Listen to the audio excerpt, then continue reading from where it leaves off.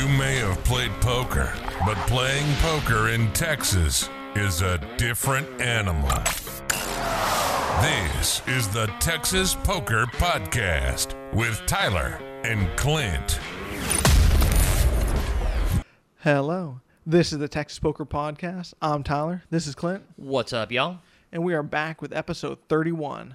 Episode 31. And episode 30, we ended with making people money. The bet on the Indianapolis Colts, it was easy the entire game. There wasn't even really a sweat. I think the Jets came back and scored to 30, but really it was at the very end where the money line winner, and I'm sure they covered as well, was a really easy wins. I mean, it was the easiest $11 I ever got. See, someone was complaining that, I'm betting 50 to only win 11. What's going on? This is horrible. You know what? Your next lunch, I paid for it, man. Yeah, I mean, can't argue with that. So I was definitely happy. I'm kind of, I've been playing with the sports betting. Like, it's basically hitting that kind of thing that poker did in Texas. Like, poker was not really profitable ever in a day because you just had it was just being raked too hard. And no matter how good you are, if it's raked hard enough, you're just not going to be profitable. And I feel like sports betting is kind of getting to the point where it was very, very hard to generate anything. And now, I'm not saying you can be a long-term winner, but I see where it's maybe a possibility. It's been a fun experiment, I'll say that. Nice, but probably a more fun experience is I think you had a massive session this week, huh? Oh, man. So, you and anybody who listens to this podcast know that I've been on the downswing from hell. I had a great Vegas trip where I was doing real well, just ran really good, came back, won some more sessions, and I was just making a tear of it, and then that downswing just hit me in the balls. It was just so bad. So I had finally started stringing together a couple little wins. The 5-5 heads up. The over at Texas Central, I had like a $250 win. So I was stringing them together. I was like, finally, it's nothing big, but you're like, just let me see something profitable. I go into Texas Avenue one night. I have the entire night to just do whatever. And I go there, and they have one table. We're watching the Astros in the World Series. That didn't go so well. And for an hour and a half, I'm card dead. The hands I'm getting in are just, I'm not making anything. There's no gigantic losses, but just misses. There's multi-way pots, so there's not really a lot of ways to just take it down bluffing or anything like that. And I'm just like, here we go again. This seems to be my status quo anymore. And then I hit a set, got paid on it, started making a little run up. And then I get kind of an interesting hand. I get pocket aces. It goes 30 and then gets called 3 ways. Did you open a 30? Oh, no, it got 30. Someone else opened a 30, got called 3 ways, and action's on you now? Yeah, action's on me now. I'm like, okay, normally I'd probably make this like 100, 110, or maybe 120. But then I'm like, okay, the way this table goes, it's going to get one caller, and then it's just going to string everyone around. And then, I'm playing pocket aces in this bloated multi-way pot that's, if it comes like 7, 8, 9, it's just a disaster. So I'm like, okay, whatever. If I take it down pre-flop, it's fine. I make it 200. I like 200 a little bit more anyway. I was kind of thinking about it a second. I like 200 more than 110. Yeah, I thought it was a huge bet at the time. Gets called 3 ways. One guy shoves all in for about 200, and then it gets 2 callers as well. And one guy's like, he goes to tank call, and he's like, well, you got a big hand or whatever. I'm bluffing. He's like you don't bluff and everything. There you go. And then he calls $200. This is why I don't bluff. This is because you're like, you don't get action. You won't get action if you don't bluff. I don't know. The $200 pre-flop at a 1-3 game seems like a lot of action. So here I am in this god-awful kind of spot again. I got 3 people in the pot, and we're looking at like an $800 pot, and gets a flop, and I think it was queen 10. I remember the exact flop. That's kind of a dicey flop right there for aces. It is a dicey flop. I mean, here is the only saving grace. Like when I started the hand, I only had like 630, maybe 650. Okay, well then decision made easy. Yeah, I mean, so basically I'm just jamming everything here. So I mean, I'd already made the decision, unless it was just the flop from hell. Actually, I'm not even sure there's anything I don't jam. Yeah, I agree with that. Yeah. In that situation, yeah, I think just. I mean, if somebody outflops me, they outflop me. Yeah. So I had pretty much already decided I'm just jamming everything. Jam. They both kind of tank fold. Okay, well, that's nice. I don't think either one really had anything. I think they just were at a $200 pre-flop and didn't want to let it go. But it was so. And then the other guy who was all in shows pocket kings, and I think I reran it twice, and it was clean both runouts. Oh, that's very nice. How were you anticipating that king? I was. I mean, when you're running bad, I just knew the 2-outer was coming. I'm like, at best, I chop the pot. 100% that's my best. I mean, it doesn't even shock me if it's king on one run out and king on the other. So, yeah, it was really, I was really fortunate to win that pot. I was like, oh, thank God. And from there, it was at that point, I'm stacked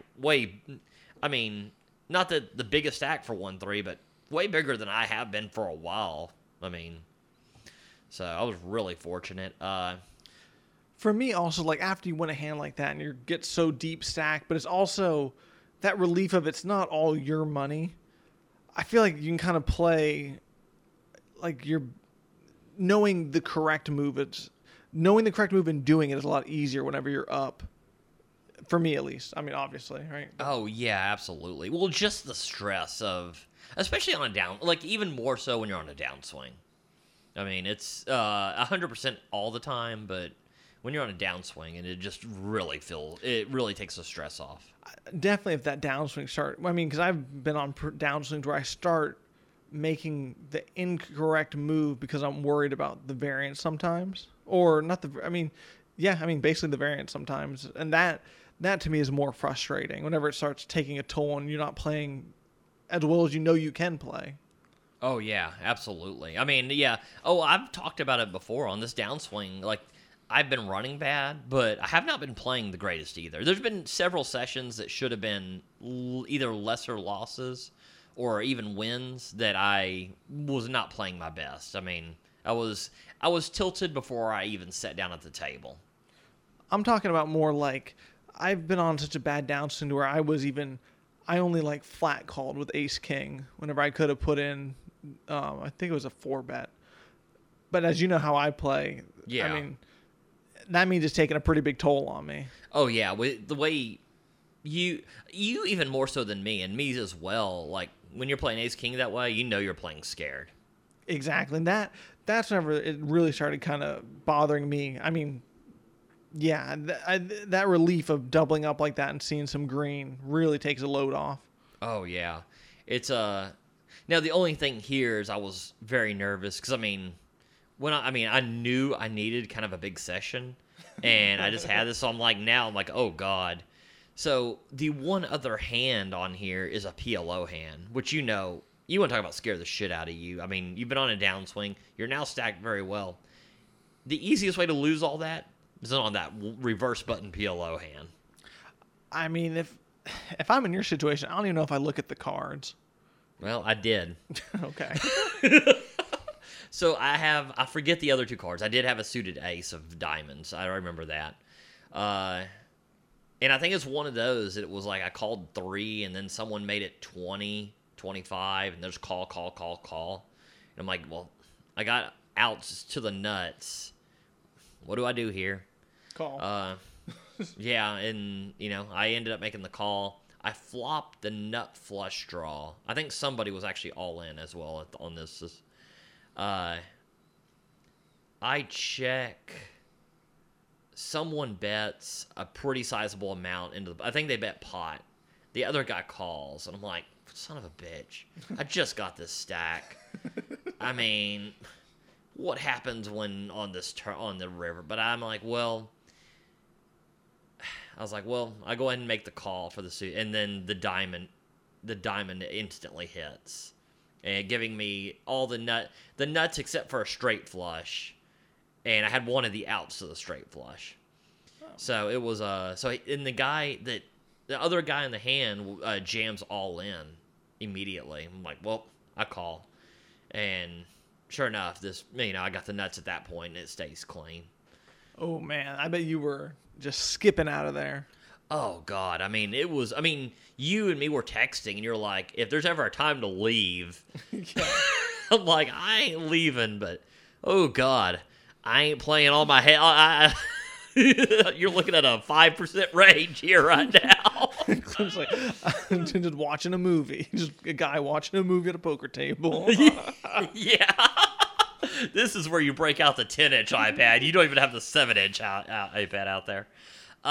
So then you want to talk about weird table dynamics. Here I am on busting out of one of the biggest downswings I've ever had. I now have like 2,000 in front of me. I'm in for 300. And I'm like, oh, thank God. Well, there's this guy who plays very big. And he's kind of a gambler, and he's a gambler who does know poker. And he goes and sits directly to my left. Whatever. Okay. I mean, he's been running bad. He's not got that big of a stack or whatever. Me and him have had a history. We're friendly, but we've gotten into it a time or two before. I mean, we're not. I by no means consider him someone I don't like. He's a good guy to play with, but I also think that some of what he does is on the shadier side. And I've been known to call it out sometimes when I see it. So he and the dealer get into it. He's like, he gets dealt his cards, and then he's like, I'm going to straddle. The dealer's like, well, you can't straddle. You already have your cards and everything. He's like, I haven't looked, so I'm going to straddle. Dealer's like, I can't verify that. This seems like a very good... this seems like a very correct ruling, right? The only time I've ever seen it go the other way is if somebody says that they're an automatic straddle every hand no matter what. Right. Other than that, because you agree, if they say that to the table when the dealer sits down, they've already announced it to the table, they do straddle every hand no matter what. Yeah. That would be fine, right? I think if you put it in those terms and you just say it's an automatic straddle, but what if it's somebody who's been known to straddle? They cannot. Yeah, I was like, because that's kind of this would be kind of in between. He has never said that, but he does straddle a lot better. And for the record, I do believe he didn't look at his cards. But I jumped on him. I was like, well, you can't do that. And then he got very pissed off. And I was like, okay, regardless if you looked at your cards or not, if he makes that ruling for you, he's got to make that ruling for every single person. And do you think there's not one person in the world who would not lie about this? 100%. It seems very reasonable. I thought it was the most reasonable. I think he was kind of tilted and getting into it. So I was like, yeah, you can't do that. And he's like 55, 60 maybe. Mm-hmm. And he starts like, yeah. Just making like weird noises, trying to make fun of me and stuff. I'm like, oh God. If there's ever anything that makes me, watching people older than me act like spoiled children. You want to talk about lose my mind. But then I'm like, okay, don't get pissed off at me because you're running like shit. Right. I mean, that might have been over the line, but Whatever. I mean, I don't know. I've jumped over that line a time or two. Sure. He gets furious. He's like, we'll see who's running like shit. He buys in. He then adds on for 2,000. You should have said, all right, bye, and left. I was like, I don't care. But I tell you what, I care. Well, no. You just said, it's still you because I'm leaving. Yeah, no kidding. Joy tried to stack the next biggest stack of the table that has 500 in front of him. Tell me you got to go brush your hair. Yeah, this hair, it's getting very unruly. But nothing really ever happened. I raised a couple times. We never really got into like a big hand or anything. But I mean, unless I had the nuts, I'm not getting into anything big. And even then, it might not stay the nuts. Still might not get into anything big. So that was a really good time, a really good session. It was one of those things because it's nice to see some green and get a little win here and there. Just be like, okay, thank God. But, that one big session really takes the load off where it makes up for some of your either really bad sessions or several of your just not great sessions. Man, it takes a mental toll, too, sometimes. Going on such a bad downswing, you're like, do I even know what's going on? Have I been lucky my entire life? I mean... 100%. I mean, you definitely kind of start to doubt your skills when you've been running bad enough. I mean, like, there's times I know I wasn't playing that well, but there's a difference between not playing that well and, not playing and just being bad at poker. Oh, yeah. No, definitely. I mean... But then there's also running bad as well. I mean, if you get into 50-50s, ace-king versus queens, versus another pair and lose. But if you string 3 or 4 of those together, that leads to a pretty bad downswing. Oh, yeah, absolutely. So it's... Because, I mean, it's just like in sports. I mean, some guy might be, not be playing that great. I mean, sure, the best players have had, downs and swings where they're not doing great, but they're great players in the long run. But I tell you what, when you're going through the downswing, you wonder if you've ever... I'm like, okay, is top pair good? Or, I mean, you keep looking for leaks in your game, and which is really good. I think it's a great habit to have. But sometimes you're actually just wanting to find leaks that maybe sometimes aren't even there as well. Yeah, I mean, sometimes your leak is just you're losing flips. It takes a mental toll. So yeah, that's pretty much it sometimes.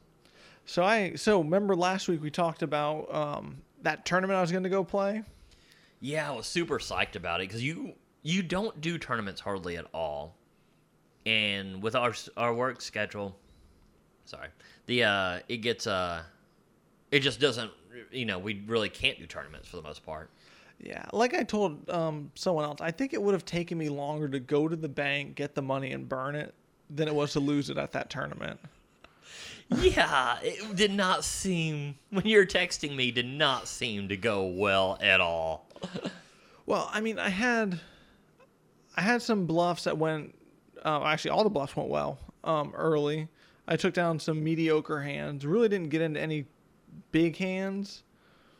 I got into one multi-way one that kind of took a big chunk. But, I mean, basically the hand of the tournament for me was I had pocket queens and then raised too small. Got called by a ton of people. Flop came ace, queen. Oh, sorry. It was ace, queen, 10. And then what happened? And then I was out of position, so I ended up checking because I was down to like probably not even 20 blinds, about 20 blinds. Okay. So I was hoping to check jam. Right. It checks through 8 on the turn. A guy shorter stack than me jams. I call. He has jack 9 for the straight. And obviously no board pairing river. Definitely not. I mean, I don't know. I don't mind the way you played this.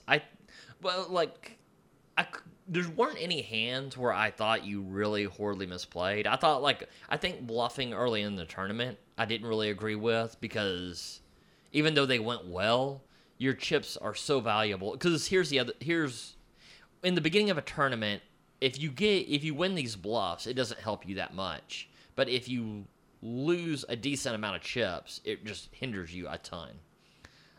So I wasn't keen on that, but all the hands you played, I think you played very well. I mean, someone might criticize the set of queens checking, but the vast majority of the time on that flop, it's not going to check through. Someone's going to bet, and you're going to jam. Yeah, and I mean, the real criticism is I opened up too small. I should have made it 3 big blinds. I made it 2, which was a disaster. Yeah. Okay, this is something that everybody seems to just be completely... Maybe I'm wrong. I study some tournament theory, but I think a lot of people just study blindly and don't actually critically think when it comes to it. And the big tournament theory is 2.5 big blinds, or raise. This is a horrible theory early in tournaments. Right, you and I talked about that. That's better when the stacks are way shorter. Right, because I've had people criticize, well, you're just going old school and you're not really up to times, whatever. And then I've watched them raise 2.5 big blinds the entire tournament, never steal 1 blind. Any made hands they have they're winning the actual minimum on them. I think this is horrible. I like when it's later in tournaments and you have a lot of pay jumps and there's a lot of ICM implications, then I think it definitely makes a lot of sense. But I think a lot of people just study blindly without critically thinking, and I have yet to see any math or anything that makes sense for the 2.5 big blinds earlier in the tournaments. Later in the tournaments, I do agree with it. Yeah, but I mean, that was basically my tournament, though. I mean, I have nothing to say other than I should have made it 3 big blinds at least. I mean, 2 hours. You were there for at least 2 hours, and that's what we get. The 1 blind. Yeah, that's my big takeaway. Here's a question. Like, tournaments are different than cash games, but they are so different than the cash games that you play. Right. Do you think, like, with you running so well in cash and the cash games being so different, that it just makes sense just to not do tournaments in your shoes? Well, figuring I cashed out, I guess the cash game after that, maybe I should just stay home. But I mean, this is gonna be a tough sell to be like, you know what, I should be doing that. But I think, I know I've studied way more cash game deep stack than I have tournaments, so I would assume I'm better at that than tournaments figuring. 100%. I guess that my question is, like, because you study, not really because you study it more, but because you do it more and you develop habits when doing it, do you think, like, if you were to suddenly start doing tournaments, it would hurt your cash game? Or, like, doing cash game at the stack levels that you do would kind of hurt tournaments? Probably. I can agree with that. Because, I mean, early in the tournament, I just cannot resist putting in the squeeze play, the bluff, the triple barrel. I mean, yeah. Why not? It's probably going to work until it doesn't. Well, yeah, absolutely. But yeah, I think it's different if you're in Vegas, where you can typically buy in for 100 big blinds. Or, I mean, maybe 150 or whatever. And for the most part, you're playing a lot of, like, just regular 100 times the blind. You might lose a couple hands and be playing a little bit lesser. So the differences aren't as just huge. But when you're in what we're doing, I mean, I guess you could have some deep stack tournaments where I guess you do start out with 200 something or something big blinds. I guess maybe those. But it's just ours, though, in Texas where it's match the stack. And a lot of times you're playing with, God almighty, 600-700 big blinds in front of you. It's just such a different game. Oh, yeah, 100%. And, like, I mean, after that tournament, like I was telling you, it's just like, I was like, well, temporarily lost motivation at least to jump into another one. Gonna just keep grinding some cash. I mean, with the way you're running in cash games and like the way you're picking things up, I mean, like I told you, if you find a way just to print money, you don't go looking for a bigger printer. You just keep I mean, you just keep doing that. I mean, you for sure go look around, but well, while you're looking around, you're not printing money. Well, that's kind of the other thing, right? Is like, I mean, even when I play some of these tournaments and I make a somewhat deep run and then bubble, or make a somewhat deep run and min cash, it feels like a gigantic waste of time. Especially if you're playing bigger cash in smaller tournaments. Oh, yeah, 100%. I mean... Because if you're practicing tournaments and all of a sudden you play for multiple hours and you end up with a $60 profit. Well, I always start people when they're wanting to start in poker. I always start them in tournaments because to me that's more fun because you can't sit there and grind a tournament. You have to play. The blinds are going up. And you get more play for your money. But as you become profitable, the cash games, because there's no really ladder for tournaments. One, the variance is so high. And then number two is the rake is kind of high for lower stake tournaments. But with cash game, I mean, here in Texas, you can not be a great player, play good, correct pre-flop ranges, and just kind of ABC poker. And at 1-2, 1-3, you're going to be a winning player. Oh, definitely. I can agree. I mean, you got to think, when I first started, I was extremely tight and just, that's just what I did. Yeah, and which is, I think, at that point was the correct way to play it both for what you were learning at that time and what we were buying in for. And the bankroll. I mean, what we were buying in for, the bankroll, and just the knowledge, so. Yeah, and now you're playing a whole lot deeper. But yeah, in cash game, there's a really great way to progress as a poker player that tournaments really don't have. Yeah, I agree. But all this fun talk about cash, after the tournament, I said, you know what? I'm going to go play some cash. Where you're good. Sure. I mean, sure. Yeah, history says, you're a better cash game player. That is true. See, I'm not going out of... But, so, here's always an interesting situation, or not situation, but interesting dynamic, I guess, is when you play cash at the place where the big tournament is going on.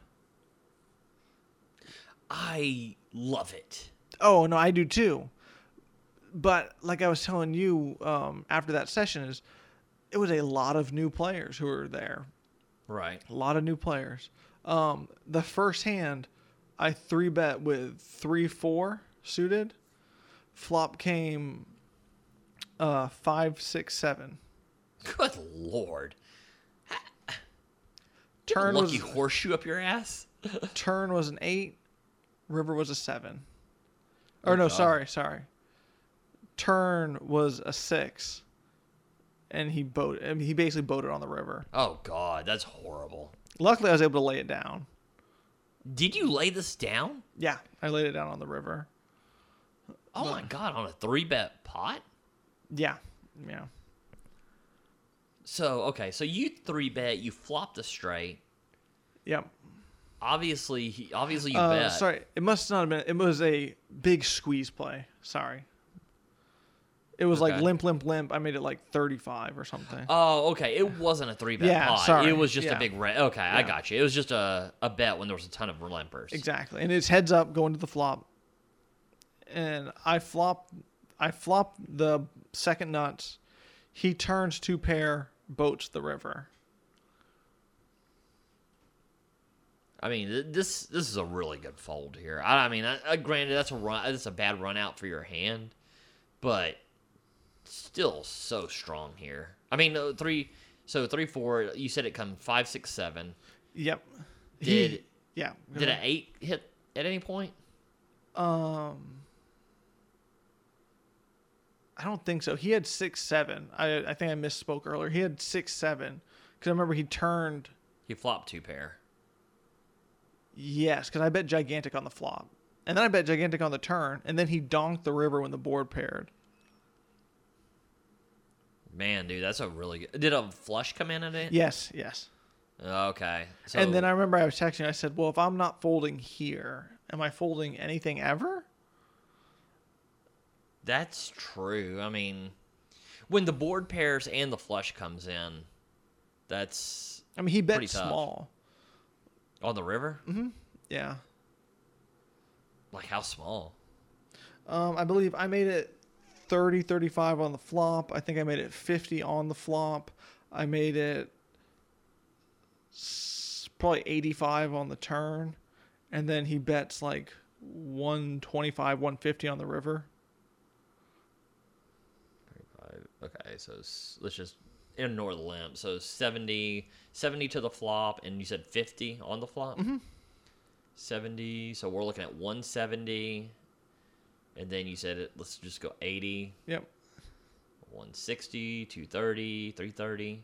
So you bet 125 into 330? Yeah. God, this is a really good fold. I mean, it was one of the ones where I actually picked the chips up and held them and was like actually thinking about it for a second. And it was one of those ones where I was like, I'm not even sure what I could be beating. I think, I mean, you're right. It's a good fold because, I mean, if you put him on anything, it got there. Yeah, exactly. So, I mean, whether it's... I mean, he could flop the other part of the straight, whether he flopped with the board pairing. The river bringing was it a flop flush draw? Yes. Yeah. I mean, I agree with... I like this fold. I think it's a really good fold. But goddamn, that's a good fold right at that point, especially heads up. And that was the last good play I made that day. It was the first hand. So after that, that guy left, and then I was at the table with a bunch of new people who had like never played before, or live poker like that.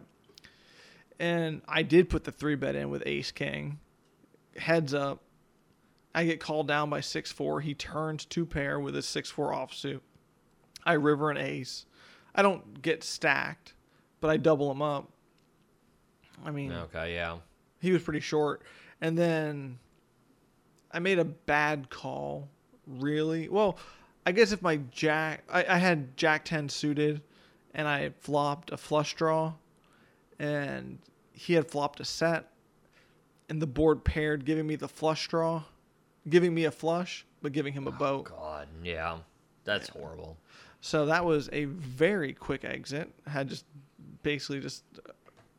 not even a drink. I just sat down and left and lost the whole buy-in. I mean, about 50 minutes. Man, this is a horrible poker day for you. It was depressing, yeah. And that's whenever you were saying, and that's what you're good at. And I'm like, I guess. I don't know. I go a lot. Well, cash versus tournament. I mean, yeah, I would definitely feel like that's your bread and butter there. I mean, it sounds like you actually played pretty well. I mean, you made a really good fold. I mean, I don't know. If you're on a flush draw and it hits and the guy just happens to have a set and the board pairs, I mean, I don't know. That's just not your day at that point. It was not my day. I told the dealer, I appreciate what you've done to me. Bye. Heck, I would tip you, but I need this money for Prozac. Yeah.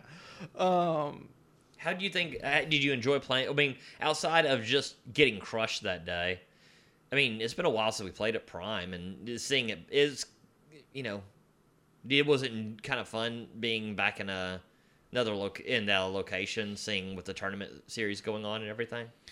It was nice to, kind of like you said, see a blast from the past, like a poker room that used to be on top by miles, right? 'Cause you can agree with that. I mean, they were the first big room. Oh, I don't think it's debatable. Yeah. Yeah, and seeing it jam packed in there. I mean, it was packed with the tournament and the cash.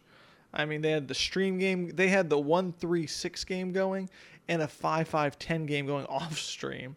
And I don't even know how many tables there were, but the whole place was packed. And it was really cool to, like you said, see it like the old days back when that place was packed every night, 24/7. Yeah, that's really cool. I mean, and not that I root against any of the other poker rooms. I want to see all these poker rooms do really good. But it is fun to see, kind of... it's always fun to play like in like when a tournament series is going on because there's just so much energy. That is true. The energy, and then, I mean, the parking lot is so packed. The whole place was packed. I mean, I guess this is why, like, when you went to New Orleans, I was like, oh, you're gonna have a blast and everything, and because I hadn't put it together that I'd only been there during the WSOP, and I just remember there like being like 30 tables going, and just everything's going crazy because I didn't do the tournament, the WSOP on a couple of those trips, and then you came back and you're like. Yeah, it was great. There was 2 tables. They barely made. Yeah, they barely made. They said no one can watch you play. You can't eat at the table.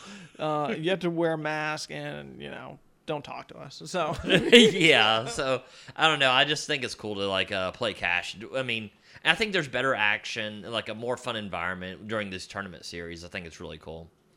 Yeah, and then after that, we actually went and played a session together, right? We both ended up going to Prime the same time. Did we start off on the same table?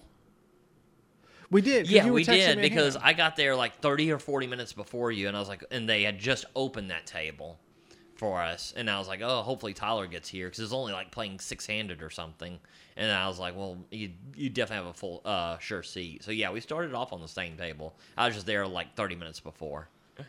So after that tournament that I busted out of.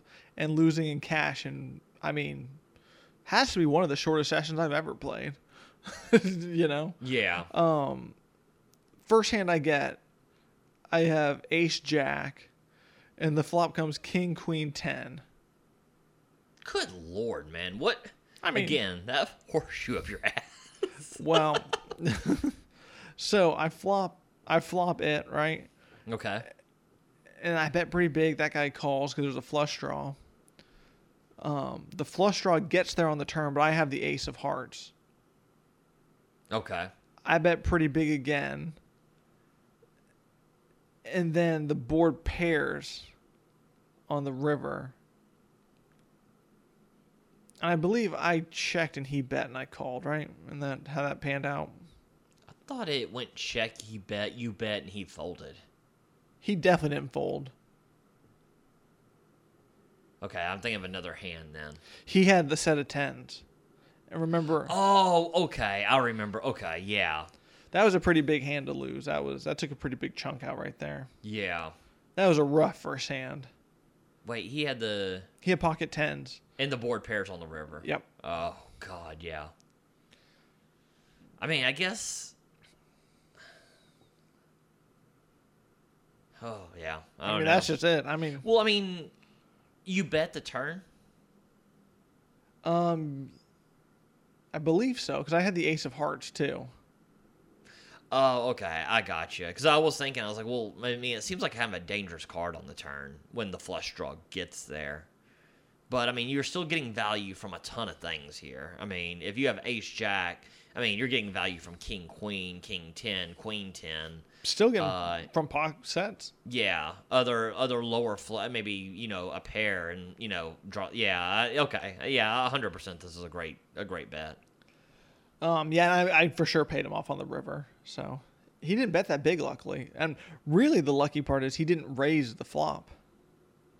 I mean, there was a flush draw out there, and if he raises the flop, I'm definitely re-raising.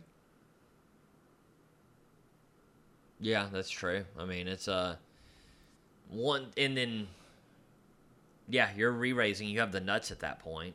Mm-hmm. And he's not getting away from it. Yeah, I mean, really, this is a very easy hand that you could just either double him up or get stacked. I don't know who was the bigger stack. Same result. Yeah, I get what you're saying. I think we're about even. Yeah. So. I was thinking never good when my options are double him up or get stacked. I was like, wait, what? Well, you're right. Like, I mean, that definitely could have gone. It really should have. Yeah, it really should have gone more. I mean, because when you bet there. With bottom set, you should be on a flush draw board like that. You should be raising so often. Just with bottom set, they can have so many things. I mean, sure, you flop the straight. So I mean, it's you good check in a vacuum for that hand. But you're right. I mean, you have a ton of things that you could have here. I mean, he could be getting value from ace king, ace, a flush draw, king queen. I mean, all the same things that we thought you could get value from on the turn. So that was one where I kind of got lucky that he didn't raise, but still took a big hit there. And then I kind of went card dead. I turned a flush, that one hand. I mean, you saw. And then I got the minimum, so that was great. I mean, yeah. And then basically that was it for me until you left, right? I guess I bet that guy a bunch. I tried to get him to fold pocket kings, and I don't know, man. It seemed like you were in there just beating up people. I mean, it seemed like so many times I just saw you in a hand, and you're like just grabbing stacks, throwing. I mean, it's just like, and I mean, it seemed like you were. If you weren't making hands, you had to be bluffing a crap load. I don't know what was going on there. It was, but I know you were battling in those hands. You were definitely. I mean, because I didn't play a goddamn hand for 2 hours, and all I could do was have a rooting interest for your hands. So I definitely know there was some action going on. Yeah, there was a lot of bluffing going on. Was there? Oh yeah, I mean, I showed the guy next to me when we were heads up with that one guy. Who I got him to fold a ton of the time. I showed him I had king 4 of diamonds, the lucky hand, and 3-bet him, put in the gigantic flop bet, put in the gigantic turn bet. I mean, and like I said, I guess you're just not folding. That's when I said. Oh yeah. Yeah, it's like, I mean, clearly this isn't going to work out for me. I mean, this looks like a dude with his mind made up. Well, because you started off just running crappy. And then I was like, I remember texting you. I was like, because you have a history of not running well in Prime. Yeah. I think, to say the least. And then you had picked it up and you had started winning quite a bit by the time I left because I was frustrated. So before you even got there, this is kind of an interesting hand. I have Queen Jack. I raise. I bet. It's heads up. I flop Queen Jack immediately with a flush draw out there. I bet. He calls. So I'm like, well, there's 2 spades out there. Just don't show me a spade. 10 of spades is the next card. So he checks. What do you do here with Queen Jack? I probably checked this behind. I checked behind too. I was like, well, you still have boat outs, and if you get raised, yeah, you just feel like an absolute fool. Exactly. Kind of what I was thinking. I was like, well, I don't know what I'm. I mean, you could get value from like Queen 10 or something, but I mean, it's very specific. Is Queen 10 calling when the flush gets there too? 2 pair probably is, I think. Okay, I didn't know okay. Oh, it was a 10 of spades. Gotcha. Right, gotcha. Yeah. No, you did. I just didn't put it together for a second. Okay. So I check, and then behind, and the river is a 8, giving like any 9 a straight as well. He ends up betting like 100, and he probably bets like a little over half pot, like 2/3 pot maybe. I end up making the fold. I'm like, he could have Queen Jack, Queen T. He could have another, like, I could have a hand that has him beat here, but would he be betting here on such a dangerous board? Because it's basically turning it into a bluff. And then, I mean, I have blockers to a lot of the pairs, so it seems like he's more likely to be weighted to draws. And, I mean, because remember I told you that one guy, well, in this almost exact same situation, whenever, well, I guess this spot I think is under bluffed a lot, basically. So I think it's a good fold. Yeah, that's the moral of what I was going to get to. And then I had a hand that played very similar, that session with you, where I was heads up, I bet, and the flop was, it made it to where 6-7 was the nuts, right? So okay. It was 5-4-3, and I just bet with like. I think I had 9 deuce, something like that. Right. It's Clint's like standard. Yeah. So then offsuit. Turn was an 8. So then any 6 made a straight. Uh-huh. I barreled again. He called again. I was like, well, this is less than ideal. And then the river was another 8. And I just bet massive again. And then he turns over that he has not pocket 8s. He has trip 8s. and just says you must have the 6 and folds. This is, I think, such an interesting hand because it's a massive fold. And at first I'm like, how in the world is he ever folding here? But, like, I mean, me and you, like you said, this is kind of under-bluffed. I mean, one of the leaks for a lot of low-stakes players is they don't bluff enough. And one of the exploits is over-folding in situations like this. So even though you bluffed him off here and it seems like a horrible fold here, maybe it is a horrible fold. It's on the cusp, but I don't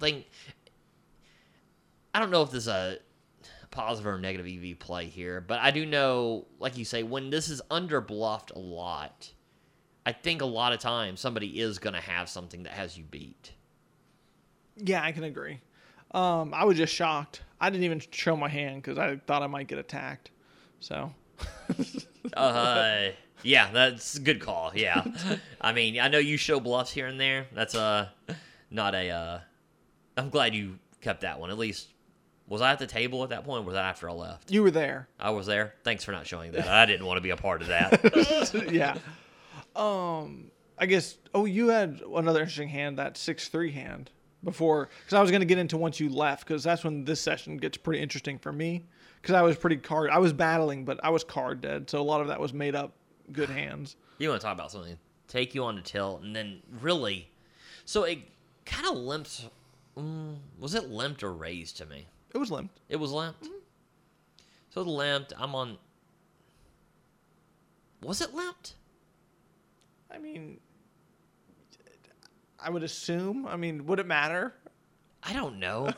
Okay, so it was either like limped or small raise. It comes down. I have 3-6 suited.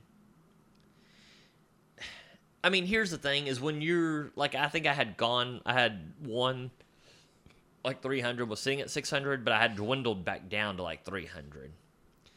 And I'm like, well, I thought about playing this, and I actually reached over from chips to play, and then I was like, well, if I'm playing this, I mean, this is not a profitable call when you're only got 100 blinds. Definitely not. Yeah. So I was like, I got to be more disciplined. I fold it. It flips over both cards while I'm folding it. And everybody sees 3-6 suited. Everybody's like, well, they're like, oh my God, that's too tight. You should be playing that and everything. I'm like, well, I know I'm at a good game. Yeah, no kidding. So I'm like, it's not profitable, whatever. Well, this not profitable play, the flop immediately comes 4-5-7. Yep. And of course, everybody's looking at me like I am the world's biggest jackass. This dude is not arguing with them because he feels like the world's biggest jackass right now.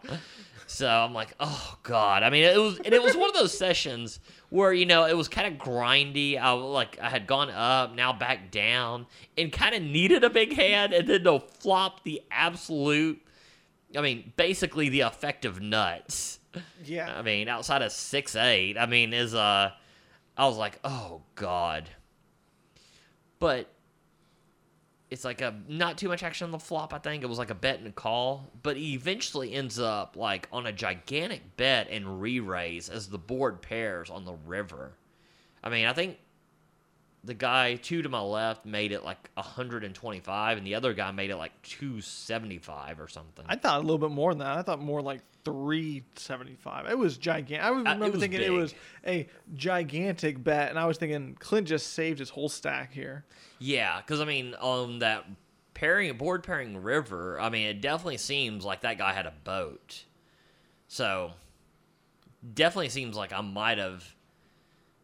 And I think on that player in particular, I might have to call.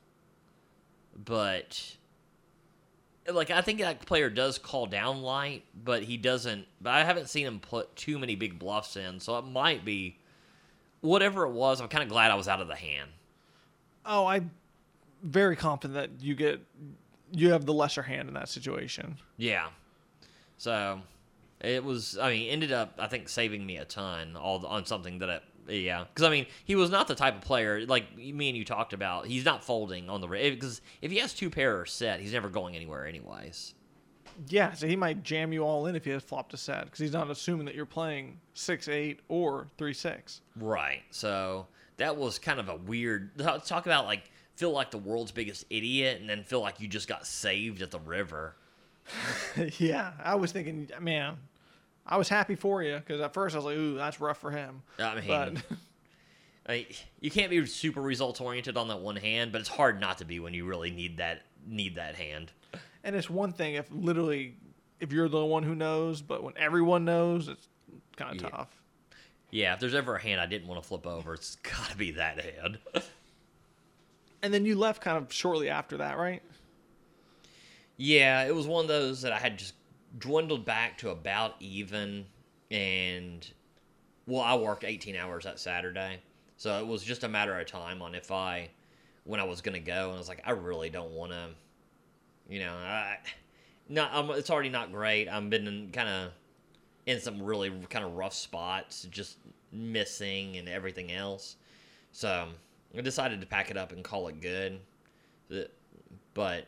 At that point, you were running pretty well. Like, I mean, you started out like it did not look good for you because it was that ace-jack hand. But at that point, it seemed like you were kind of hammering the table a little bit. Well, the problem is that King 4 Lucky Hand bluff took a gigantic stack out of my stack. So when you left, I was just about even. Were you even? It seemed like you had like, what were you in for then? 1,000. Oh, were you in for 1,000? Yeah. Is that what you sit down with? Yeah. Okay, well, I just didn't notice you had that much to start with. Well, you did lose a lot on the first hand, so Yeah. I probably wasn't paying that much attention. And, when you lose that much in the first couple of hands, I look back and just figured that's your buy-in. I mean... Yeah, not the first hand. Yeah, so it was... Yeah, okay. I kind of get that then. I honestly thought you were just killing it at that point, but I did not think you were even. I thought you were up like 300 or 400 at that point. Nope, just about even. It was kind of floating at even. I'd go up a little bit, down a little bit, but probably neither $100 either way. Okay, I had seen you take down some pretty sizable hands with just either where you didn't show or... I had that one where an ace made the nut straight and a 9 made the second nut straight, and I bet gigantic, and he called. I mean, if there was ever someone who felt like a complete fool, was me not jamming. I mean, if he's calling that gigantic bet, he's calling it all in. I mean, in his at first I was like, how in the world does this dude call here? Because I mean, it's not like it's a 5 that makes the bigger straight; it's an ace. Yeah. But the way, I mean, it seemed like you were betting freaking everything. It didn't seem that way. I was. Okay, well, I mean, in that case, I mean, if you've got, the 9 here, and it seems like you're re-raising every single time. Sorry, it does not seem. You're re-raising every single time. There we go. Yeah. Then, at some point, you have to call at some point. I mean, you have on your range, so...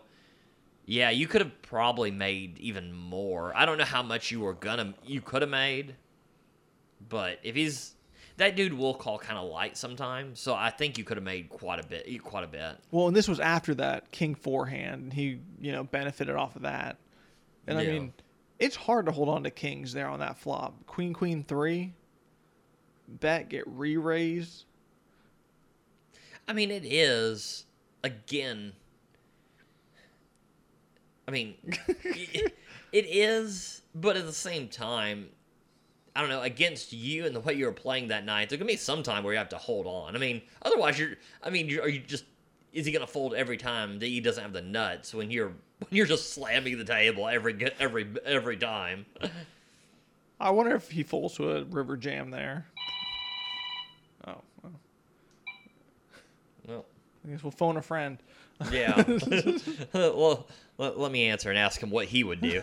Yeah, I don't know. He might have. I mean, you definitely can't have a queen there. I mean, it wasn't like it was trip 3s out there, which you can also have a 3 there. We've seen that happen before. Right. But I mean, there's a lot of queens you could have here, but I don't know. You were pretty aggressive. I think folding kings there is... That's a tough situation. I don't know, because there were not that many draws on the board either. Yeah, I know. That was the point. So, yeah. That's why I was hoping he would fold the turn. I mean, there's a certain point where you're only beating a bluff. I mean, that being said, it seemed like that night you had like 85% bluffs in your range. But you definitely should put somebody in a really difficult spot there. Yeah, he passed. But so here's where the hands start getting interesting, though. That King 4 stuff, boring.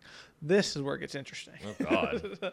So you leave, and I'm in the big blind with 7-3 of diamonds. Limps around. I'm just whatever. Like, oh, free flop? Check, whatever. Flop comes 3-3-3 for flopped quads. I'm already like, how am I going to get any sort of money in this hand, right? Yeah, because, I mean, me and you talked about it, because not only do you flop quads, that's great, but there's no draws. I mean, there's no really boats, because, I mean, it was a limp pot. I mean, And most the people are going pot's to raise so pairs. small. Yeah. So, I mean, this is great, but, I mean, you're never getting action here. So the first guy just bets out 10. Nice. And then I kind of do like the, sure, call the 10. The next guy raises to 50. The next guy, who hasn't put $1 in the pot, calls the 50. The original $10 better folds. I call the 50, going 3 ways. The turn was a 10. I check from the big blind. The original guy who made it 50 bets 50 again, and the next guy calls the 50. And I'm thinking, is now the time to spring the trap or not yet? I kind of like the call here, actually. I put the call in. The river is a king. So I check it over to him. The original aggressor checks it. That hurts. The guy who's been calling along the whole time puts half his stack in.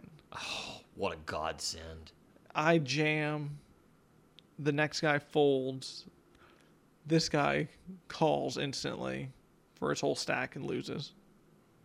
I mean, I love the way you played it. And I mean, like I say, this is very exploitative. It's not like what you would normally do, like poker theory.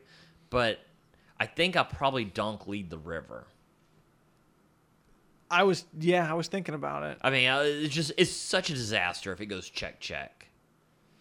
Yeah, but I was counting on him. I mean, Yeah. Whenever someone's re-raced flop and then someone flatted behind, I was thinking, and I was also thinking this could just be someone hitting the king a lot of the time.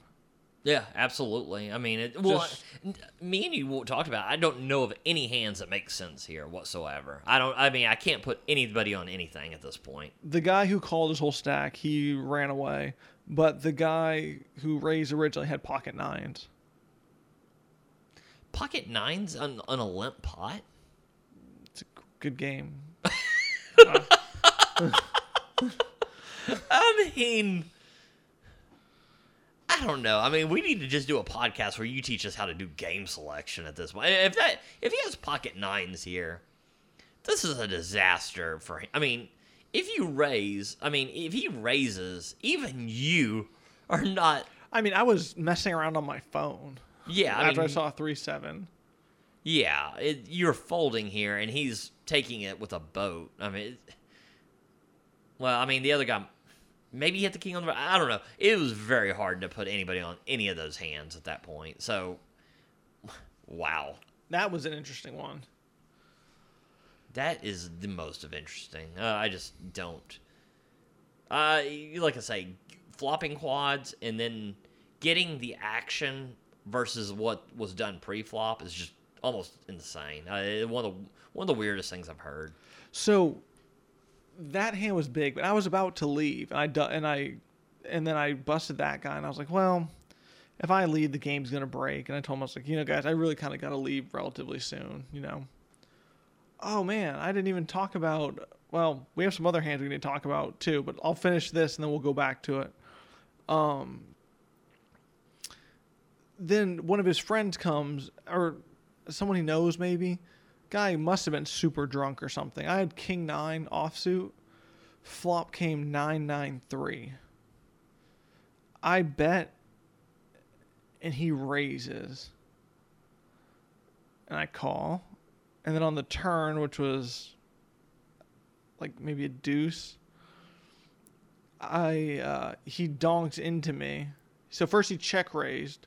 Now he donks into me for almost his entire stack. I go all in. He calls with 10-3 for just a 2 pair with 10s and 3s. Oh, sorry, 9s and 3s. Good Lord. And I just stack him. So now the game's even shorter hand. I mean, and then I just stay there for a while. And then eventually I end up, after those few hands, I end up being up quite a bit for like a $800 and something session. I mean, the hands you are, I don't know. I mean, it's almost unfair. I mean, with the way that people are playing against you, it's just, I mean, it's almost highway theft on what you're doing here. I mean, I don't know. If someone's doing this with 10-3, and someone's not raising pocket 9s, I mean, this whole live poker's dead. Definitely not at lower stakes. Nobody who's saying that has been to Texas at all. You just got to show up. But okay, so it's a longer topic, but we'll end it with this at least. We have one interesting hand and one interesting situation. We'll start with the hand. Okay. I have pocket aces, and I raise pretty big pre-flop. Heads up to the flop. What is pretty big pre-flop? It's probably like 30. 30? Okay. Yeah, 30 to 25. Okay. Yeah. Gotcha. And a deep stack calls. Okay. The flop comes jack high. But it's like jack 8-7 or something. And I bet pretty big again because there was a flush draw and he calls. And I'm like, oh, this is perfect. He has like ace jack. Something like that maybe. I mean, this is definitely something you're definitely betting. The turn is like a 9. So I was like, ooh, this isn't great. That is not, no. But I'm not going to give up quite yet until I'm told otherwise, right? So I kind of down bet this turn. And then the river, he calls, the river made it to where the board was, any queen made a straight. So it was jack, 10, 9, 8, and any 7 made a straight. Right? Yeah, okay. And then he bets into me. I mean, I think this is just a complete fold. I mean... Yeah, so I end up laying it down. I think this is a good fold. I mean, I think... I mean, me and you talked about it, because it's like... I called it a standard fold, I think. But it's never easy to fold pocket aces. But for outside of straights, there's just so many 2 pairs and everything right here. I mean, when, jack, it was 8, what was it, 8, 9, 10 jack? Yeah. So any 7, any queen, but also, I mean, 8, 9, 8, 10, jack 10, jack 9. I mean, you're just running out of hands that would call a big raise that you have beat here. Well, I wasn't going to raise, but I painfully folded to his bet. Yeah. That's a tough one, but I think it's a very good fold. I mean... But he showed queen jack of hearts. Queen jack, so yeah, the straight. Yeah. So then I was like, oh, man. I appreciate you showing. So I threw him $5. Mm-hmm. And he just threw it back. He was like, whatever. And he's like, don't worry about it. All right. Cool. Okay. And this kind of leads into the other interesting situation. And then there was a hand. I don't remember what. Wait, okay. So, because I think I know the situation coming. Did he say anything when he bet and you were No. He didn't? No. Okay. I was just double checking. Yep. So then I play another hand with the same guy. And I'm about to hero call with 4th pair. A big bet on a bricked out river. Like the front door flush missed. I didn't really put him on any of these low cards that had hit. Okay. And I was like, I think sometimes I'm good here, and he's bluffing this spot. Because that guy was bluffing quite a bit. Was he? Okay. Yeah. And I'm sitting there humming and hawing, and he says, how about you just let me take this one? You can take the next one. And I've known in live poker that normally just means they have a very good hand. Yeah. And he said that, I snap fold. He shows pocket kings. Oh, wow. Yeah, so I was like, ooh, man, that guy, I was about to, he didn't realize how light I was about to pay him off. I mean, because I was pretty sure I was about to call, and then he told me, like, hey, you shouldn't call. I was like, okay. So I really, I mean, any dollar helps, especially at that point in the session where I was about break even. Right. And then this interesting hand happened where I end up with like 6-9 and flop a gut shot versus him. I mean, nature of playing 6-9 a lot. Drill the gut shot. Nature of being Tyler. Yeah. So, and he bets into me. And that's beautiful. And I was like, oh God, I would feel, is the word unjust or it just doesn't feel right. Because, I mean, he had helped you out earlier in the session. Exactly. So I told him, I'm going to raise, but you were nice to me earlier. I'll be nice to you now. You should fold. I like this. I mean, me and you've talked about this, and this is not in your kind of MO of something you would normally do, but I have had some table dynamics where not every time, but every now and then that present themselves, and I like how you handled the situation. Yeah, and he folded pocket queens and overpair on a board that would have made no sense for me to have a straight. I mean, just drilling a random gut shot seemed like a hard thing to rep. Seemed like a pretty easy thing to call down with queens. I mean, if someone's repping a random gut shot, it's kind of... Oh, yeah. Yeah. You're getting at least one call. It's an interesting dynamic because, I've done it before, but there's also the times like this is the exact reason you kind of avoid it. Yeah, because, if I still folded the aces, and it was nice to show me, but I still folded those, and I would have only lost... The amount I would have lost hero calling was way less than about 1/3 of what I would have made stacking them there. Yeah. So, kind of the reason to avoid that situation, but it's very, I don't know, it's a tough dynamic. Because, where I am at, where I'm playing with the same players all the time, it's really a tough dynamic when you're playing for profit versus just playing to have a good time. Oh, yeah, definitely.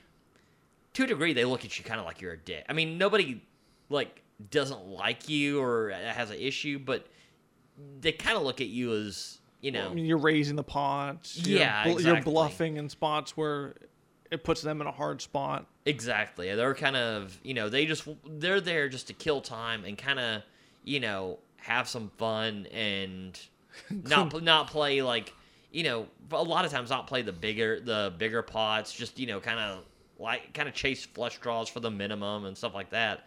And if I'm there, raising it and doing the pre-flop raise to 15 every time I'm in the pot and all that, it's kind of a different dynamic when you're, it's just, it is what it is. Like I say, I always try to have a good time and be respectful of people at the table, so nobody has an issue there. But it can be tough sometimes. The real move is say that and then show 7 deuce for nothing. Oh God, that would have been horrible. But I like how you handled this. I thought, it's when someone does something like this, I think it's a good way to go about it. And you know what? He was just as likely to. He saved you money. He saved you money when you could have called. So it's yeah, good. it just didn't feel right to. But here's the issue: if you're going to hit gut shots, and you're going to pay to hit the gut shot, it's horribly unprofitable not to get the implied odds. But this is kind of a one-off situation. Not a one-off, but a very specific, special situation. Yeah, 100%. I mean, maybe the lesson on this one would be if you're in a game with someone like that where you have that dynamic, you just don't pay for like a draw where you're not gonna make them pay the maximum. Well, it was one of those hands where whenever we were on the flop, I didn't think he was that strong. Right. And then once he bet gigantic on that turn when I drilled the gut shot, then you realize. All of a sudden I'm like, this is going to be a massive. I mean, this is going to be one where we go all in, basically. But that's still the same. That's still the same point, though. If you don't think he's that strong, when you called the gut shot, I mean, you might not have gotten the implied odds to actually go for it. True. I forgot how I ended up with the gut shot. Or shit, maybe you thought he was so weak that your 6 or 9 was good too. I don't know. I don't remember how the exact hand was. I just remember thinking like it would be kind of maybe immoral to stack him there after he was so nice to me multiple times. And then he told me what he had in the hand with you, so I could tell you what he had.